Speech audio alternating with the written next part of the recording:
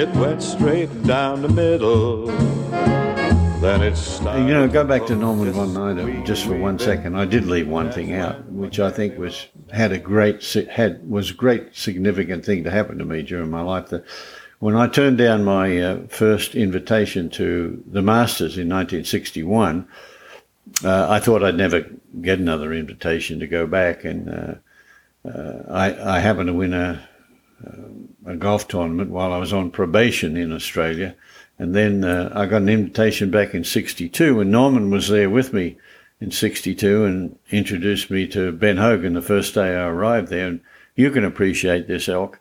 Being in Australia and reading all about these great guys, you walk into the locker room and Norman says to Hogan, he said, Ben, would you play around with this young guy I got from Australia? And Hogan said, yeah, I'd love to.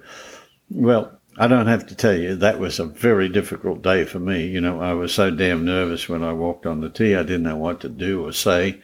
But, I had 7 great years of playing every practice round with him when he and I were at the same tournament. So it was one of the thrills of my life to have got to know him so well. And he like most of the golfers, was a great guy and very heartfelt. He liked everybody, I think, except the press, because they continued to ask him the same questions year after year after year. So that was. I know you were close with Hogan, and I know Mr. Burke was close to Hogan too, and they speak so strongly. In fact, he took me up to Shady Oaks to meet Hogan. Mr. Burke had some business with him, so he said, "Do you want to go to Shady Oaks one time?"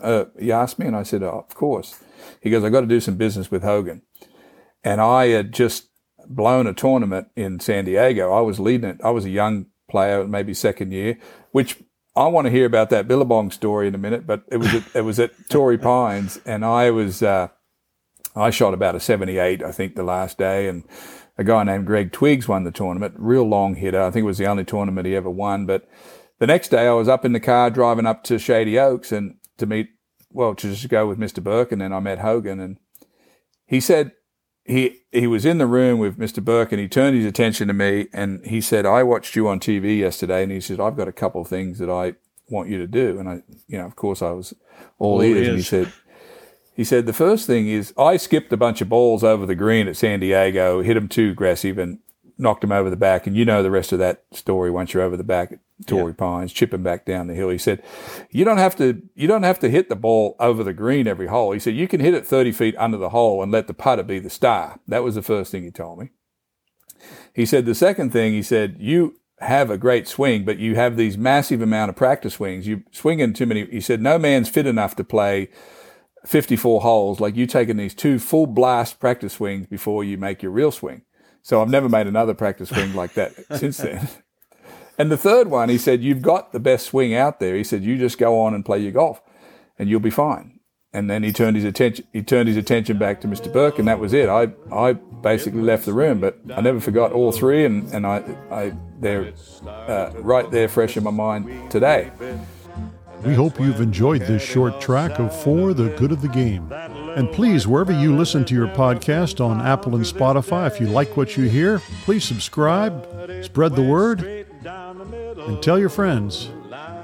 Until we tee it up again, for the good of the game, so long, everybody. Down the fairway, it went smack down the fairway. Then it started to slice just a smidge off line. It headed for 2, but it bounced off 9. My caddy says, long as you're still in the state, you're okay. Yes, it went straight down the middle, quite a way.